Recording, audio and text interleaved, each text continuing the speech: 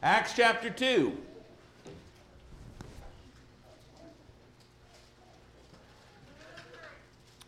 I want us to notice that the church, the early church there, as described in Acts chapters 2 through 6, was an absolutely wonderful congregation to be a part of. We would notice, for instance, in Acts chapter 2, beginning in verse 44, it says, "Now all who believed were together, and they had all things in common. And they sold their possessions and goods and divided them among all, as anyone had need. So, continuing daily with one accord in the temple, and breaking bread from house to house, they ate their food with gladness and simplicity of heart, praising God and having favor with all the people. And the Lord added to the church daily those who are being saved." Doesn't that sound like a wonderful and exciting and encouraging church to be a part of? They were together every day. They were so happy they couldn't stand it. They were so happy they couldn't hide it. And the people all around them were excited because these people were excited. And if anybody had a need, they sold their stuff and they helped out one another. And they're all of one accord. There's no divisions. There's no denominations. It says they're all of one accord. And they're in each other's homes. And they're daily together. And they've got this joy and this happiness and this gladness and this simplicity of heart. They just love the Lord and one another. Doesn't that sound like a great congregation? Man, I'll tell you what, I'd have loved to have been part of that congregation. Not to say that y'all ain't all those things. Just saying, that would have been cool. And it didn't stop. Turn over with me to Acts chapter 4. And check this out. In Acts chapter 4, beginning at verse 32, we see the same thing reflected. "Now the multitude of those who believed were of one heart and one soul." Man, they were together. "Neither did anyone say that any of the things he possessed was his own." There wasn't a soul there that said, "This is mine." Not one, according to the text. "But they had all things in common. And with great power, the apostles gave witness to the resurrection of the Lord Jesus." Wouldn't you love to have heard Peter stand up and tell you how awesome the resurrection of Jesus Christ was? Wow. And Peter could say, "Listen, I saw the tomb that Sunday morning, and I'm telling you, he wasn't there. And I have seen him." Think he'd have your attention? What an awesome congregation. What an awesome time. "And great grace was upon them all. Nor was there anyone among them who lacked, for all who were possessors of lands or houses sold them and brought the proceeds of the things that were sold and laid them at the apostles' feet, and they distributed to each as anyone had need."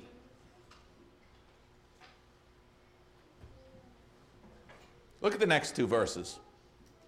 "And Joseph," or Joseph, depending on your translation, "who was also named Barnabas by the apostles, which is translated son of encouragement, a Levite of the country of Cyprus, having land, sold it and brought the money and laid it at the apostles' feet." Brethren, one of the reasons that was such an awesome congregation was because of men like Barnabas.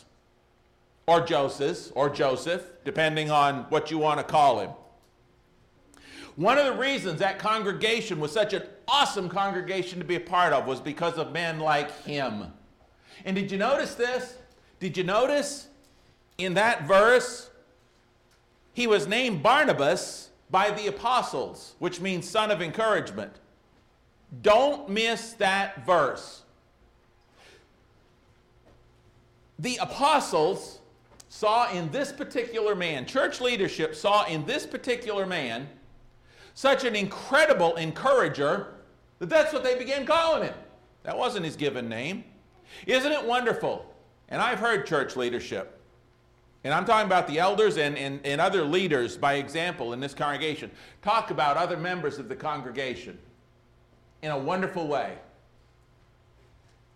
Well, I'll tell you what, if you want something done, Go see this brother. Hey, if you need that, take. Hey, I was in need, and this sister was here. Okay, people have reputations, and Barnabas was always encouraging everybody, and the apostles even didn't miss it with all they were doing. And so they named him Son of Encouragement. That's what they started calling him.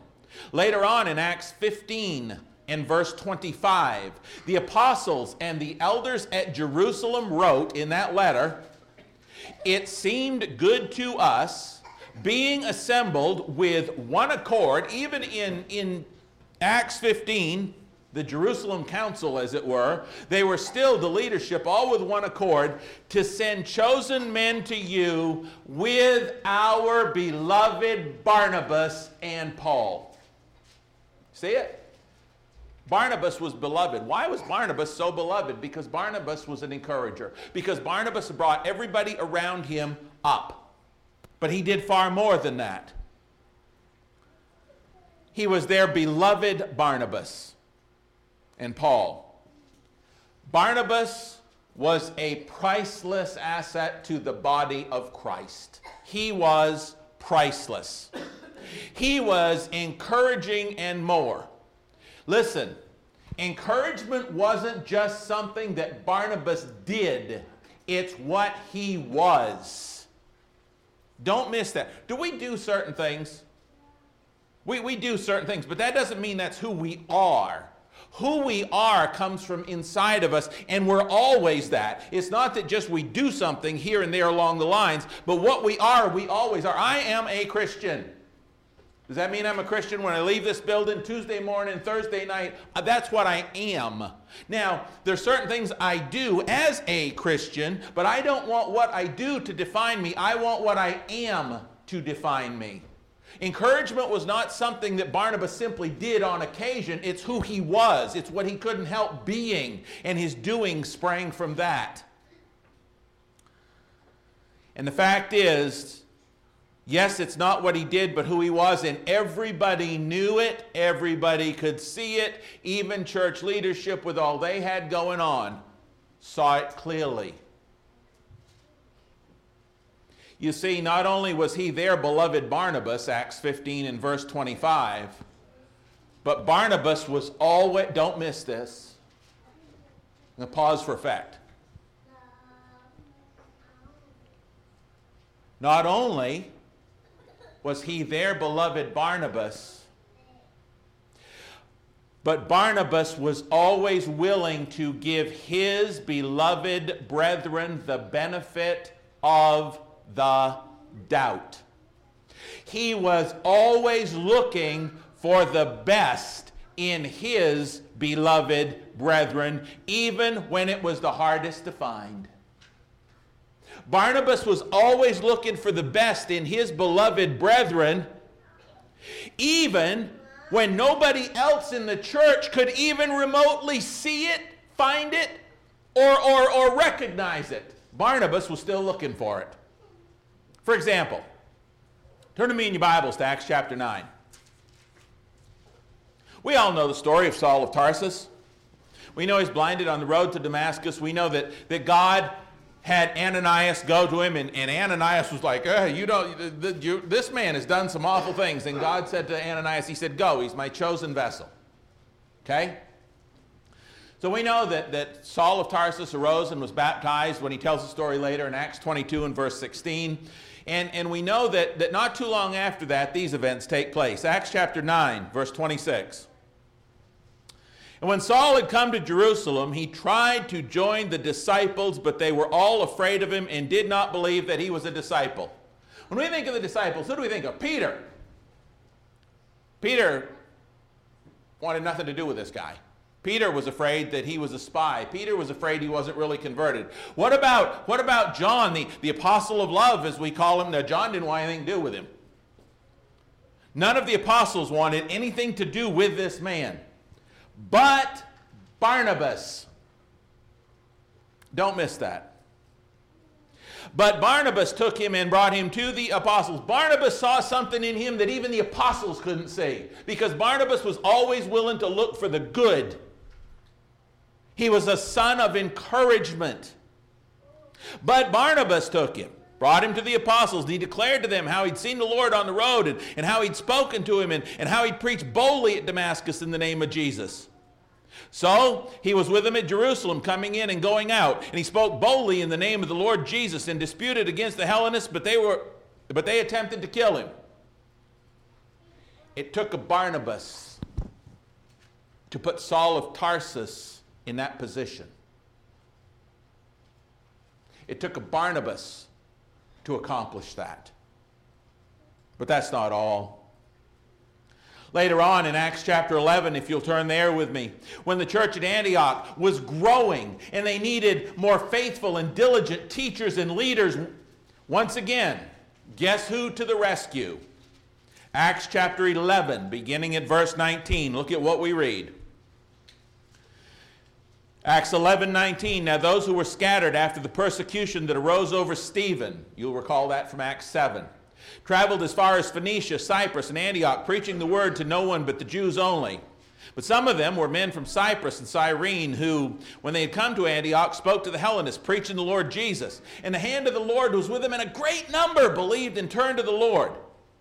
Then news of these things came to the ears of the church in Jerusalem, and they sent out Barnabas. If you want to know what's going on, if there's a good work going on, if you want to see that good work do more, send them Barnabas. So they did. They sent him Barnabas.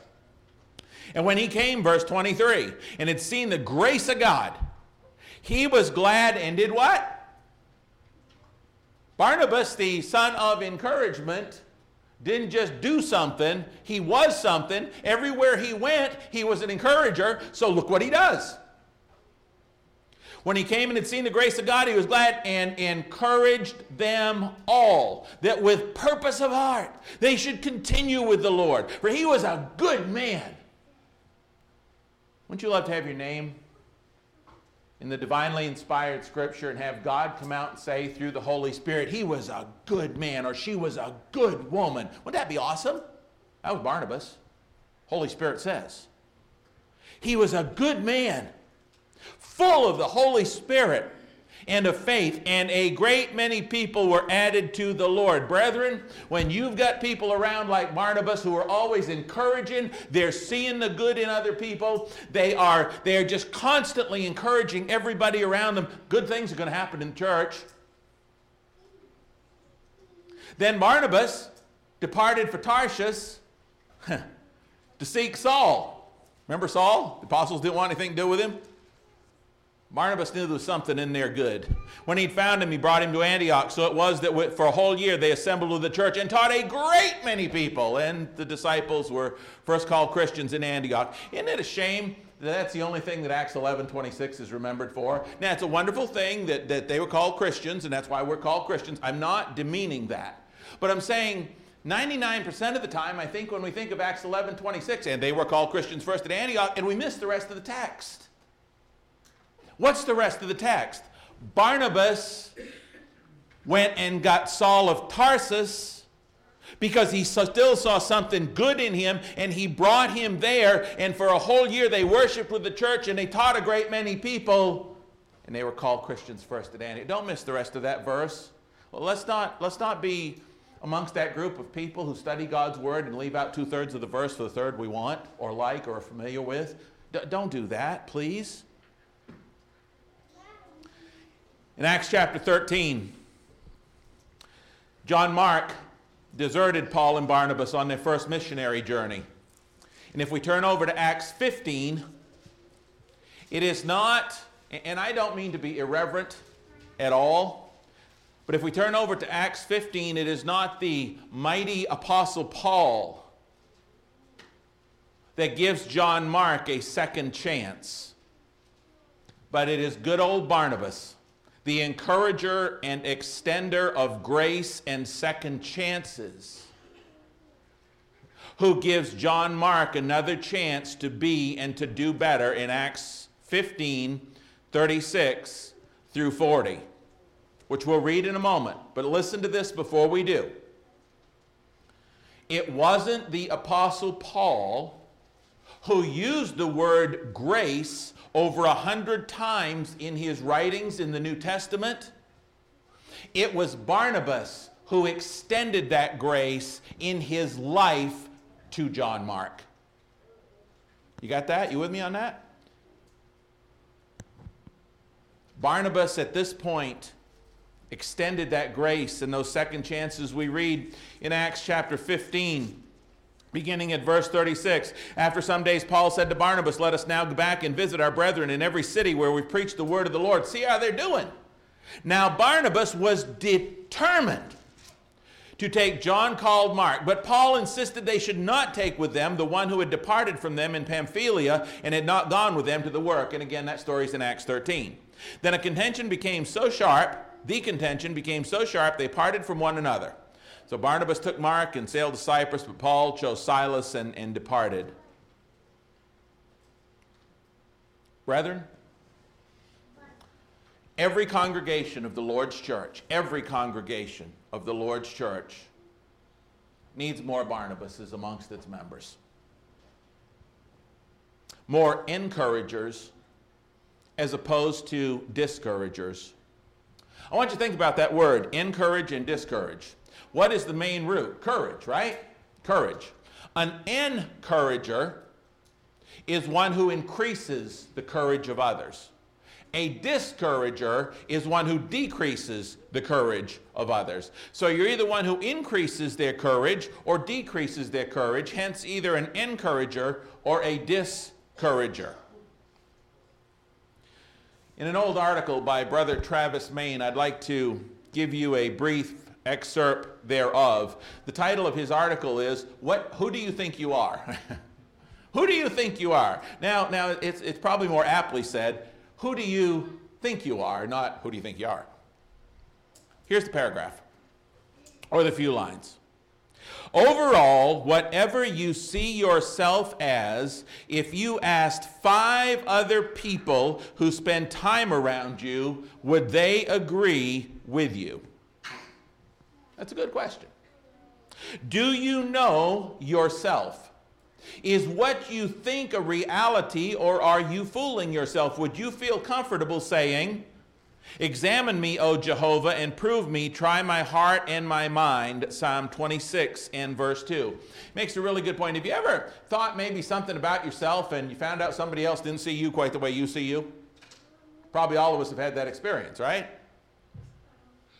It's an interesting point. Whatever you see yourself as in this realm of encourager or discourager, if you asked 5 other people who spend a lot of time around you their assessment of that, what would they say? It's a good question. Let's take a look at the two terms, encourager and discourager. First, let's take a look at the word discourager. You can tell who that one is by what he does and says. Remember when Jesus said, by their fruits you will know them? Okay? Turn with me to a few passages in the Old Testament. Let's begin in Numbers chapter 21. Would you turn back there with me, please? Numbers chapter 21. We're going to look at the difference between encouragement and discouragement and the difference between encouragers and discouragers as it relates to that. Numbers chapter 21. My bad. 21, sorry. It's actually 21, 1 through 4 is what I'm looking for. Numbers 21, 1. The king of Arad, the Canaanite, who dwelt in the south, heard that Israel was coming on the road to Atharim. Then he fought against Israel and took some of them prisoners. So Israel made a vow to the Lord and said, if you will indeed deliver this people into my hand, then I'll utterly destroy their cities. And the Lord listened to the voice of Israel and delivered up the Canaanites, and they utterly destroyed them in their cities. So the name of that place was called Hormah. Then they journeyed from Mount Or by the way of the Red Sea to go around the land of Edom. And the soul of the people became very discouraged on the way.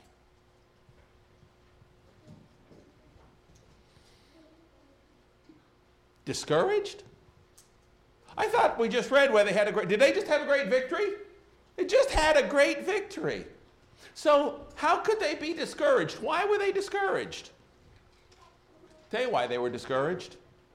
even on the heels of that great victory. You know, it's sort of like Elijah, the 850 total prophets on Mount Carmel, and then, you know, he has to run for his life in 1 Kings 19, 18 and 19.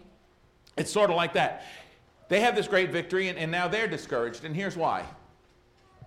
Because they failed to count their blessings and focus on the good that God had given to them.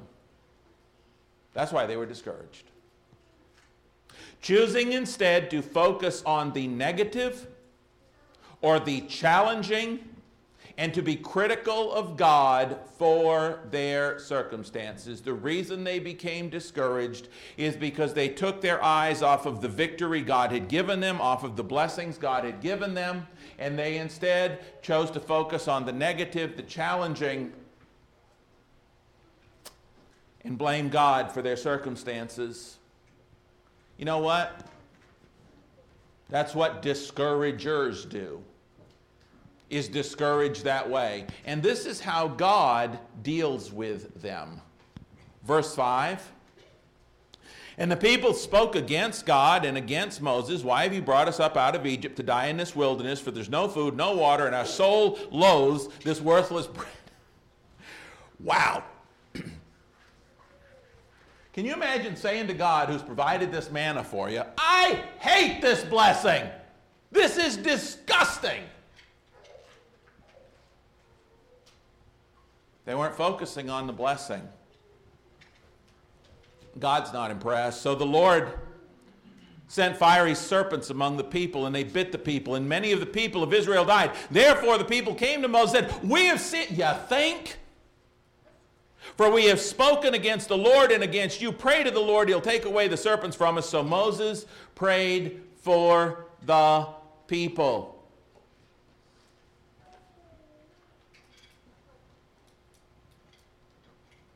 Turn to me to Numbers 32. See another example. Deuteronomy chapter 32, Numbers 32. 1 through 7. The children of Reuben and the children of Gad had a very great multitude of livestock, and when they saw the land of Jazer and the land of Gilead, that indeed the region was a place for livestock, the children of Gad, verse 2 of Numbers 32, the children of Gad and the children of Reuben came and spoke to Moses, to Eleazar the priest, and to the leaders of the congregation, saying, Adaroth, Dibon, Jazer, Nimrah, Heshbon, Eliah, Sheben, Nebo, and Beon. The country which the Lord defeated before the congregation of Israel is a land for livestock, and your servants have livestock. They look and say, wow, that's a great land for livestock. And guess what? We've got it. So, you ought to give it to us. Or, as it says in verse 5, therefore they said, if we have found favor in your sight, let this land be given to your servants as a possession. Do not take us over the Jordan. Hey, we got all we need right here. So we're good. You know, the rest of you boys can travel over there and divvy up the land, but you know, we're good right here at home. We don't need to go with you, was their point. And Moses said to the children of Gad and to the children of Reuben, shall your brethren go to war while you sit here?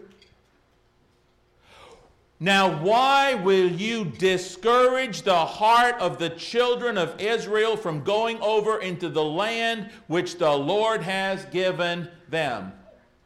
Brethren, it discourages the hearts of God's people when part of the group that could be here or with them chooses to stay home instead and doesn't show up to help strengthen the ranks for the fight to come.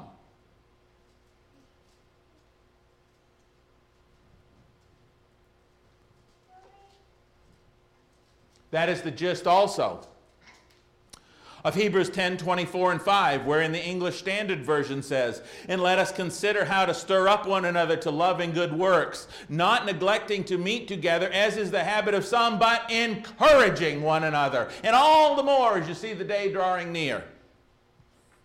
Again, let me stress, could Reuben and Gad go to war with their brethren? Could they? Yes, there was nothing stopping them. for those who could but choose to sit home when they could be there to help strengthen the brethren for with their presence for the fight to come, discourages the hearts of the brethren. Same thing that the Apostle Paul alluded to in Romans 1, 11 and 12, where he explains that he longs to see them, that he might be encouraged together with them by their mutual faith. But it was discouraging as long as he was not there with them.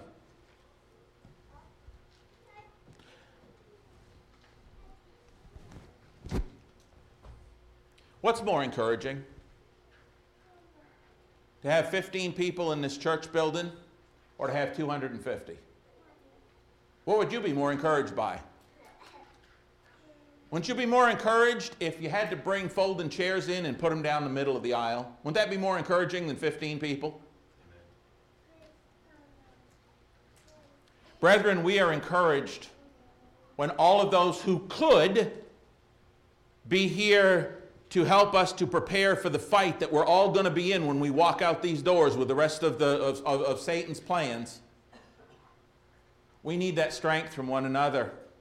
It is infinitely encouraging when we can all be together, but terribly discouraging when we cannot, or worse yet, when those who could simply choose not to.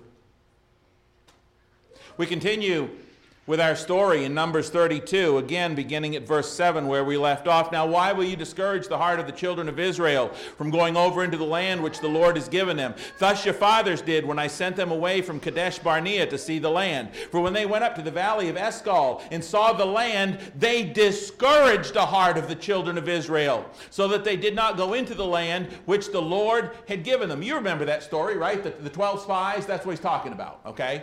That story of the 12 spies back there in Numbers 13, 21 through 33, where they sent the 12 spies up, and the spies come back, and they saw that it was a good land. They said, oh yeah, it's great, and it's got all these great benefits, but we can't do this. 10 of them said, we can't do this. God had said, I'm going to give you this. Hey, go take a sneak peek and see how awesome this place is, and I'm going to give you. And 10 of them back, and they said, oh yeah, God's right, it's all, but we can't do it. We're done. We're cooked. We're toast. That wasn't Joshua and Caleb, but it was them. Look in verses 10 through 14. That's the story he's referring to. So the Lord's anger was aroused on that day, and he swore an oath, saying, surely none of the men who came up from Egypt, from 20 years old and above, shall see the land of which I swore to Abraham, Isaac, and Jacob, because they have not wholly followed me, except Caleb the son of Jephunneh, the Kenizzite, and Joshua the son of Nun, for they have wholly followed. You know what God says? Look, when I told them I'd give them that land, and I told them how good it was, those two boys went over there into that land. They come back and they said, yeah, that land's good, and God told us we can have it, so we know we can take them. See, Joshua and Caleb were encouragers. The other 10 spies were discouragers. As we read on in this passage, it says in verse 13, so the Lord's anger was aroused against Israel, and he made them wander in the wilderness 40 years until all the generation that had done evil in the sight of the Lord was gone. And look, you have risen in your father's place, a brood of sinful men, to increase still more the fierce anger of the Lord against Israel. Now, again, understand what's going on. These two tribes are saying, we don't want to cross the Jordan and go to war. And so Moses is simply reminding those two tribes, look, you're doing the same thing that your fathers did back in the day. You're not willing to go and take and fight with your brethren and take that which the Lord has told you you can have. Do you realize that you're going to bring the same condemnation on us in this generation that they brought on that generation? That's the storyline, okay? To begin with, as we read about that and we consider the whole story of the 12 spies back in Numbers 13 and 14, one thing that should be readily obvious to us is that God is not pleased with discouragers. Go back and read what happened to those 10 spies. God is not pleased with discouragers. With those like the 10 spies and those who followed their lead. With those that will not follow him by preparing and then going out and fighting the fight to claim the blessing with their brethren like God told them to. God's not impressed with discouragers of that.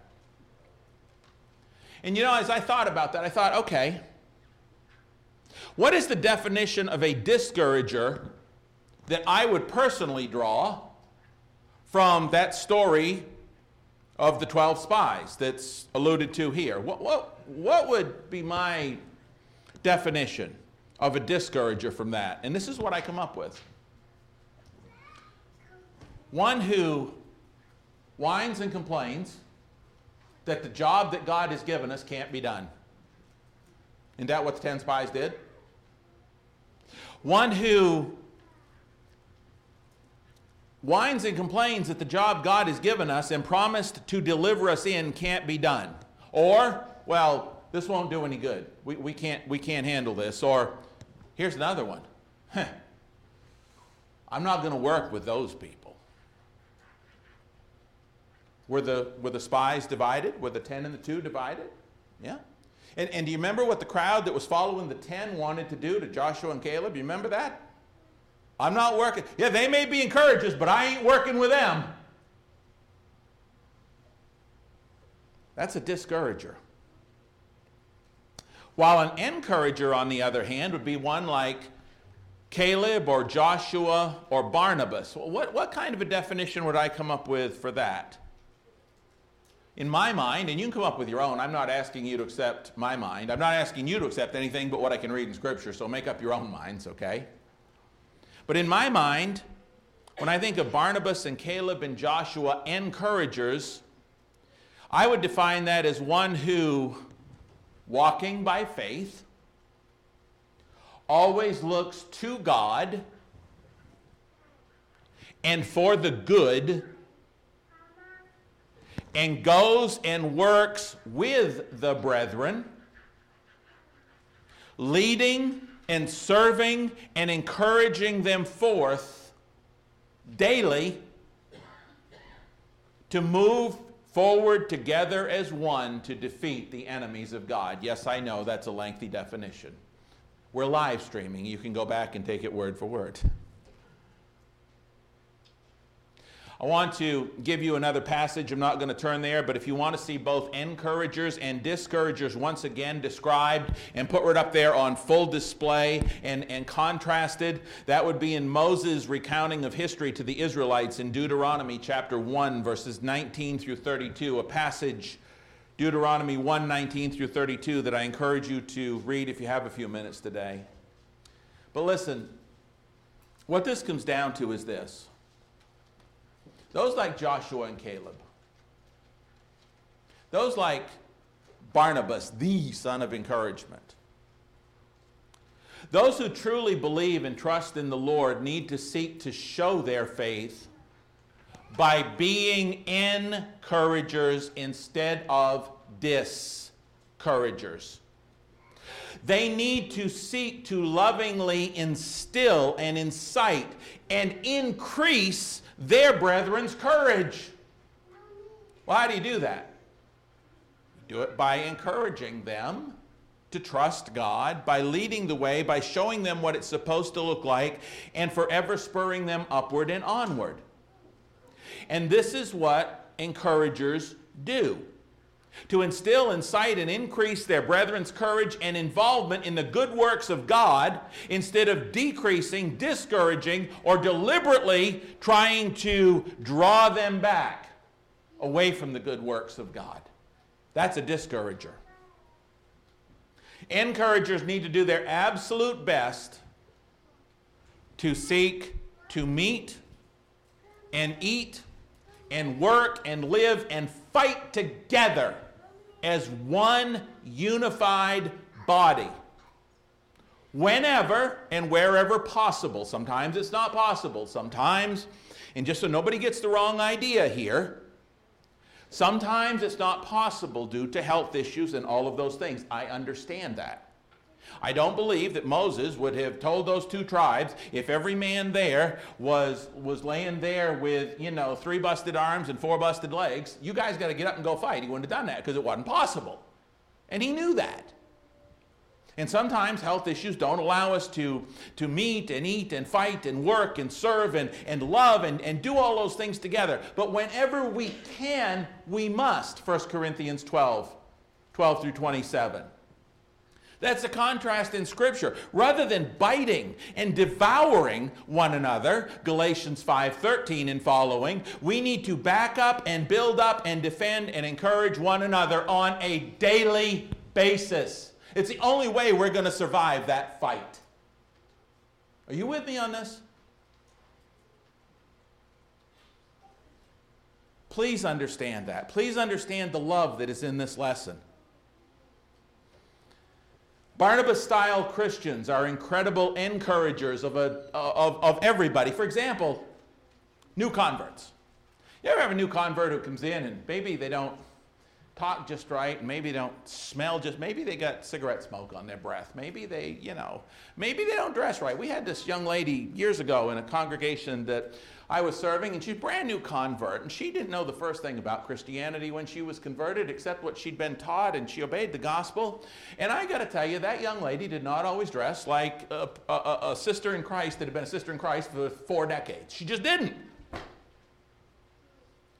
And man, it was so easy for some to just slice and dice and chop her up. And I'm thinking, are you kidding? She ain't been a Christian for 40 years. The woman has no idea.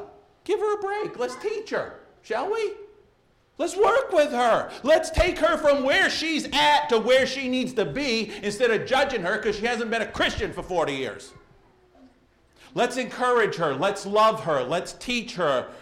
Let's work with her so she can become everything that God wants for her to be. A Barnabas-style Christian is an incredible encourager of new converts, not shredding them to pieces for what they don't know, but patiently teaching, supporting, and lifting them up so they can grow and continue to become everything God wants them to be.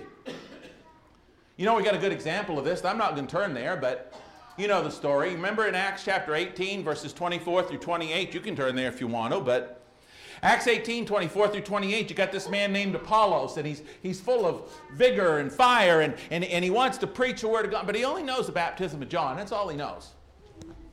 Now, it'd been real easy for somebody to say, hey, and just rip him up. But guess what? Priscilla and Aquila took him aside privately and taught him more accurately, Acts 18, 24 through 28, the truth.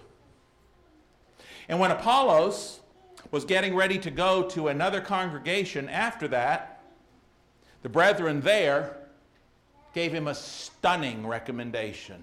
Why? Because he had grown into what God wanted him to be. He had come to understand the truth. But he didn't come to understand the truth because somebody had ripped him to shreds vocally the minute that he didn't understand everything. They worked with him instead. That's what encouragers do. Barnabas-style older men and leader of God's people must be encouragers of our younger men who will one day become the leaders of God's people themselves. We would note that from Deuteronomy chapter 3, verses 23 through 28. Listen, spiritual leaders of any age who are constantly encouraged will be strengthened to carry on the Lord's work to even greater heights. Ezra chapter 7, verses 27 and 8. But spiritual people whom we discourage, we do to our own soul's peril and detriment, especially our leaders, Hebrews 13, verse 17.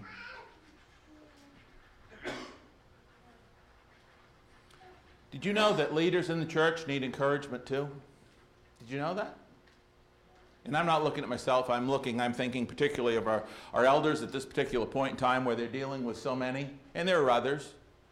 Does everybody need encouragement, you think? Everybody? Now we know our newest converts do. They're like newborn babies, and they need to be protected, and they need to be taught, and they need to be worked with, and they need to be loved, and they need to be held, and they need to be corrected, and they need to be taught so they can grow. And we understand that. And so often with our new converts, we'll do that. But do we realize that, again, I brought this up before, but do we realize it was the little boy David who slew Goliath, but it was the leading king man David down the road years that messed up with Bathsheba? Do we understand that? Those who've been Christians for 20, 30, 40, 50 years in this congregation, they need encouragement too. Don't think that that brother or sister who was here when you came here and was here 10 years before you got here has got it perfect, and every day for them is perfect, and they never have a bad day, and they never need your encouragement. They need your encouragement just as much as the person who's still cleaning their ears out from the baptistry water. Just so you know. And leaders, God's leaders must continually encourage those whom they serve and teach. One of the key elements, we look back to the first century church, we look what they taught, we look how they grow, and we say, man, I wish we could do that. We claim to be them. Okay. One of the key elements of the love and growth of the first century church was their constant focus on gathering together so they could encourage and strengthen one another no matter the cost or the consequences. That was their focus. That they could gather together so that they could encourage and strengthen one another where they could. But despite even the cost or consequences, turn to me for a real quick trip through the book of Acts. Acts chapter 14. And watch for those terms. Watch for those terms. This is why the church grew, amongst other things. This is why the church was what it was and was so wonderful to be a part of, is because they gathered, they encouraged, and they strengthened one another. Acts chapter 14, beginning at verse 19. Acts 14 and verse 19.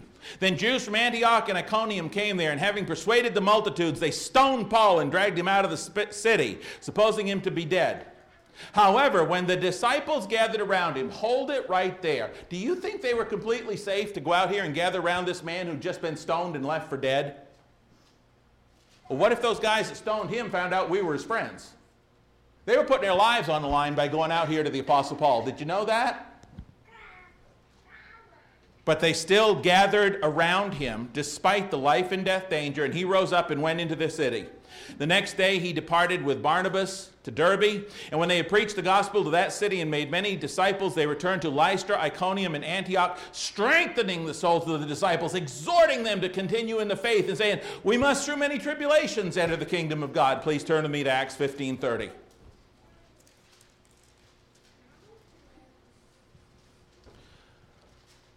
With the letter from the Jerusalem council, so to speak. Verse 30, so when they were sent off, they came to Antioch. And when they had gathered the multitude together, they delivered the letter. When they had read it, they rejoiced over its encouragement. There's our word again. Now Judas and Silas themselves, being prophets, also exhorted and strengthened the brethren with many words. They came together, they were strengthened, they rejoiced, they were encouraged. Acts 16:40, please. See, keep tacking those on there to see if you're listening. Acts 16 and verse 40. So they went out of the prison. This is after Paul and Silas were in prison singing hymns at midnight. The jailers converted. Again, very familiar story. Look at Acts 16 and verse 40. So they went out of the prison. Brethren, anytime you have to leave the prison to do something, that means your circumstances aren't the best. When you have to leave the prison to do it, that means there was danger there at some point. They left the prison and entered the house of Lydia. And when they had seen the brethren, they encouraged them. They came, they saw the brethren together, and they encouraged them. Acts 20, verses 1 and 2 will be our final two in this segment. After the uproar had ceased. Brethren, whenever you see the uproar in the Bible, that means things were not totally okay. That means there was some danger. After the uproar, Acts 20 and verse 1 had ceased, Paul called the disciples to himself, embraced them, and departed to go to Macedonia. Now when he had gone over to that region and encouraged them with many words. What's this Paul, what's this guy doing? Everywhere he goes, he's encouraging people. What's the deal with that? Do you suppose that's got anything to do with why the church grew in the first century? Do you suppose if Paul had gone over there and discouraged everybody and told them they might as well quit because it was over? Do you suppose if Paul had gone over there and said, you guys, you're not doing this and you're not doing that and you're a bunch of losers and so you might as well just quit now and just enjoy. You suppose that would help the church grow? Who would you rather work for? Somebody that says to you, wow, that was a really nice job. I appreciate your efforts. Or somebody who comes in after you've given it all you've got and says, are you kidding me? My 4-year-old son could have done a better job with that. Paul was always sending brethren somewhere to encourage somebody. Let me read through these quickly. Philippians 2:19, Paul wrote, "But I trust in the Lord Jesus to send Timothy to you shortly, that I also may be encouraged when I know your state." Colossians 4:7-9 in the English Standard Version says, "Tychicus will tell you all about my activities. He is a beloved brother and faithful minister and fellow servant in the Lord. I have sent him to you for this very purpose, that you may know how we are and that he may encourage your hearts." Paul said the whole reason I'm sending him over there is to pick you up, to build you up, to lift you up, to encourage you. Otherwise, might as well not send him. And as I read those two texts, again, Philippians 2:19 and Colossians 4:7-9, did you notice the terms beloved brother, faithful and beloved brother, faithful minister, fellow servant? Those are the type of people you can count on to encourage. Perhaps there's no greater concentration of encouragement in 4 short chapters of the Apostle Paul's writing than we find in 1 Thessalonians. If you want to turn to that book, that's fine. I'm just going to read them. In 4 short chapters, 1 Thessalonians, that book ought to be called the Book of Encouragement. Turn over there and just follow up. We're going to go chapter 2, 3, 4, and 5, just like that. Okay? Number 1, we are to encourage one another to walk in a manner worthy of the kingdom. We, right here in Shoto Hills, just the same as in Thessalonica, we are to encourage one another to walk in a manner worthy of the kingdom. 1 Thessalonians chapter 2, verses 11 and 12 in the English Standard Version say, "For you know how, like a father with his children, we exhorted each one of you and encouraged you and charged you to walk in a manner worthy of the Lord who calls you into his own kingdom and glory." Number 2, we are to encourage one another in our faith and our afflictions. 1 Thessalonians 3, 1-3 of the New King James Version says, "Therefore, when we could no longer endure it, we thought it good to be left in Athens alone, and sent Timothy, our brother and minister of God, and our fellow laborer in the gospel of Christ, to establish you and encourage you concerning your faith, that no one should be shaken by these afflictions. For you yourselves know that we are appointed to this." I love that text. He says, he's there to encourage your faith. He's there to encourage you in the midst of these afflictions. He says, because y'all know that this is what we're called to as Christians. We're going to have afflictions. And is that news to anybody in the room? As Christians, you're going to have afflictions? Okay. Well, Paul just wanted to reiterate so they'd know. We are also to encourage one another, number 3, in the loss of loved ones. 1 Thessalonians 4:16-18 of the ESV says, "The Lord himself will descend from heaven with a cry of command, the voice of an archangel, with the sound of the trumpet of God. The dead in Christ will rise first. Then we who are alive, who are left, will be caught up together with them in the clouds, meet the Lord in the air, and so we will always be with the Lord. Therefore, encourage one another with these words." Listen, when a brother or sister in Christ dies, we ought to swarm that family. We ought to swarm that family and tell them this passage right here and say, look, you stay faithful in Christ, you're going to see him again. They're in a better place than you are. They beat you. That's what I want people to say about me come my funeral. Doug got there before I did. I want to live in such a manner as to make people jealous that I beat them. And I mean that. We should encourage them with these words. And finally, number 4, we are to encourage one another and build up and be patient with the faint-hearted, the weak, and everybody else, because our own salvation depends on it. 1 Thessalonians 5, beginning at verse 9 in the English Standard Version reads, "For God has not destined us for wrath, but to obtain salvation through our Lord Jesus Christ, who died for us, so that whether we're awake or asleep, we might live with him. Therefore, as part of that salvation, therefore, because of what we've been given, encourage one another and build one another up, just as you are doing. He didn't say they weren't doing it. He said, keep it on and keep it up and do it more. We ask you, brothers, to respect those who labor among you and who are over you in the Lord and admonish you, and to esteem them very highly in love because of their work. Those who have the leadership in the congregation are to be respected, esteemed. He says, be at peace among yourselves. Brethren, we got to be at peace so that their job is easier. And we urge you, brothers, admonish the idle, encourage the faint-hearted, help the weak, be patient with them all. See that no one repays anyone evil for evil, but always seek to do good to one another and to everyone. Doesn't that sound like an awesome congregation to be a part of? Because it was full of encouragers. Okay. That's the introduction. Actually, that all brings us to this.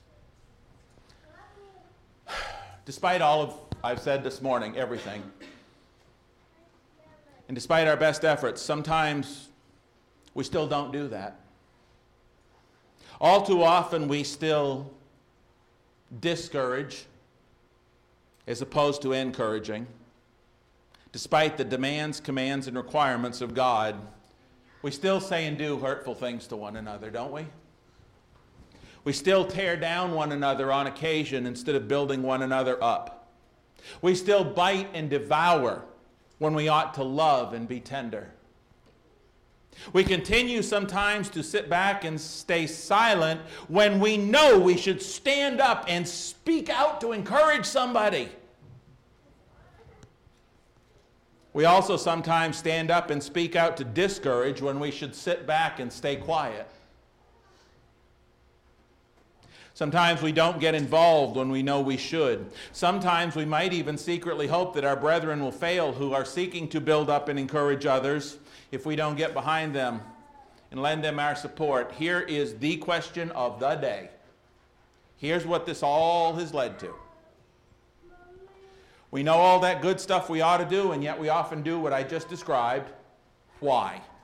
Why do we sometimes discourage when we should encourage? Why do we sometimes not do the good thing and build up instead of building up, tear down? Why do we do that? And I don't want some, well, because we're human. Yeah, I know we're human, but we can't get off of that one all the time. Ask a kid in a high school class, where's that found? They say, in the Bible. You think? Nothing against the high school kids. Why do we discourage when we should encourage? Here's why. Probably because we have become discouraged ourselves. Either over the way others have treated us, challenged us, disagreed with us, or discouraged us. You see, didn't Jesus say something once about what's in your heart is going to come out of your mouth? Don't I remember reading that? Did you read that? I read that. And sometimes the reason we discourage instead of encourage is because we're full of discouragement ourselves. We're discouraged because of the place we're in life, or we're discouraged because this brother or sister said something to me, or we're discouraged because I can't make this brother or sister agree with my opinion. We're just so full of this discouragement that it spills out. But you know what? That is not an acceptable excuse to discourage others as far as the Lord God Almighty is concerned.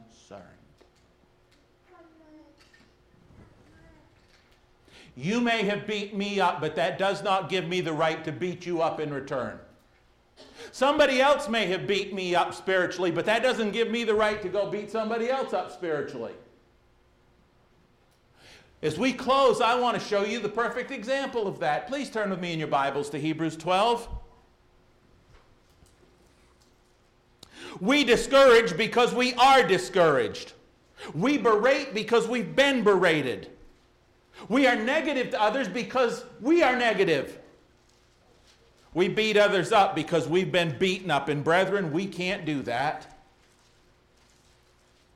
That's no excuse according to God in Hebrews 12. Please follow along in verses 1 through 3. Therefore we also, since we are surrounded by so great a cloud of witnesses, let us lay aside every weight and the sin which so easily ensnares us. Let us run with endurance the race that is set before us, looking unto Jesus, the author and finisher of our faith, who for the joy that was set before him endured the cross, despising the shame, and is set down at the right hand of the throne of God. Consider him who endured such hostility from sinners against himself, lest you become weary and discouraged in your souls. Did Jesus Christ take a beating from religious people? Did Jesus Christ take an oral beating from religious people? Was he blasphemed? Was blood drawn on him because of religious people? Was it? What did he do? What did he do? Take it out on everybody else? No. And so the writer of Hebrews says, look, you got to understand this so you don't become discouraged in your souls. Don't let somebody else, even if they beat you up spiritually, don't let them fill your heart with discouragement. Don't let them fill your heart with negativity. Don't let them stay an encourager like Jesus, like Barnabas, like Joshua and Caleb. That's the point. He says, fix your eyes on Jesus. Understand it was religious people that did that to him, just like some of them are going to do to you. But he says in verse 4, but you've not resisted to bloodshed, striving against sin, and you've forgotten the exhortation which speaks to you as sons. My son, don't despise the chastening of the Lord, nor be discouraged when you are rebuked by him. Has the Lord ever corrected you? He's corrected me. Has he ever corrected you? Did you let that discourage you and say, that's it, I'm not going to be a Christian anymore? If you are, why are you here? And sometimes people, for a lot less noble purposes, are going to try to discourage you and beat you up and correct you and all that. But he said, look, you got to understand what's going on here. Finally, in verses 11 through 15, he says this. No chastening seems to be joyful for the present, but painful. Nevertheless, afterward it yields the peaceable fruit of righteousness to those who have been trained by it. Therefore, strengthen the hands which hang down, the feeble knees, and make straight paths for your feet, so that whatever is lame may not be dislocated, but rather be healed. In other words, if I may put this in our vernacular, don't get all bent out of shape. Pursue peace with all people. Even that one who said something to this. All people means, that's what it means. And holiness, without which no one will see the Lord, looking carefully lest anyone fall short of the grace of God. Remember, this was written to Christians. Lest any root of bitterness springing up cause trouble, and by this many become defiled.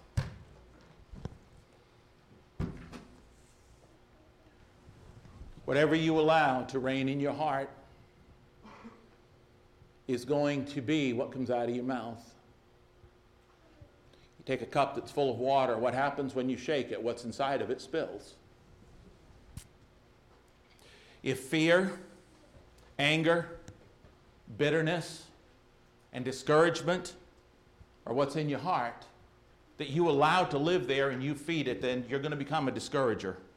However, if faith, hope, love, trust in God's promises, and encouragement is what's in your heart, then encouragement's what's going to come out when you get shaken up.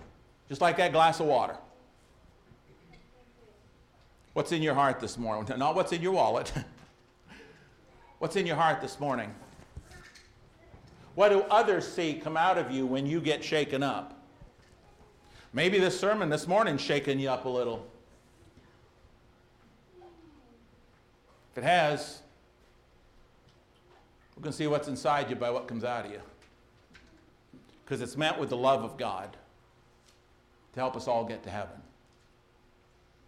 This morning, if you're not a Christian, if you've not been baptized into Christ for the forgiveness of your sins, or if you're somebody who has heard this lesson and you say, man, I'm not the encourager I ought to be, and you need the prayers of the church. If you have any need at all, will you come to the front as we stand and sing?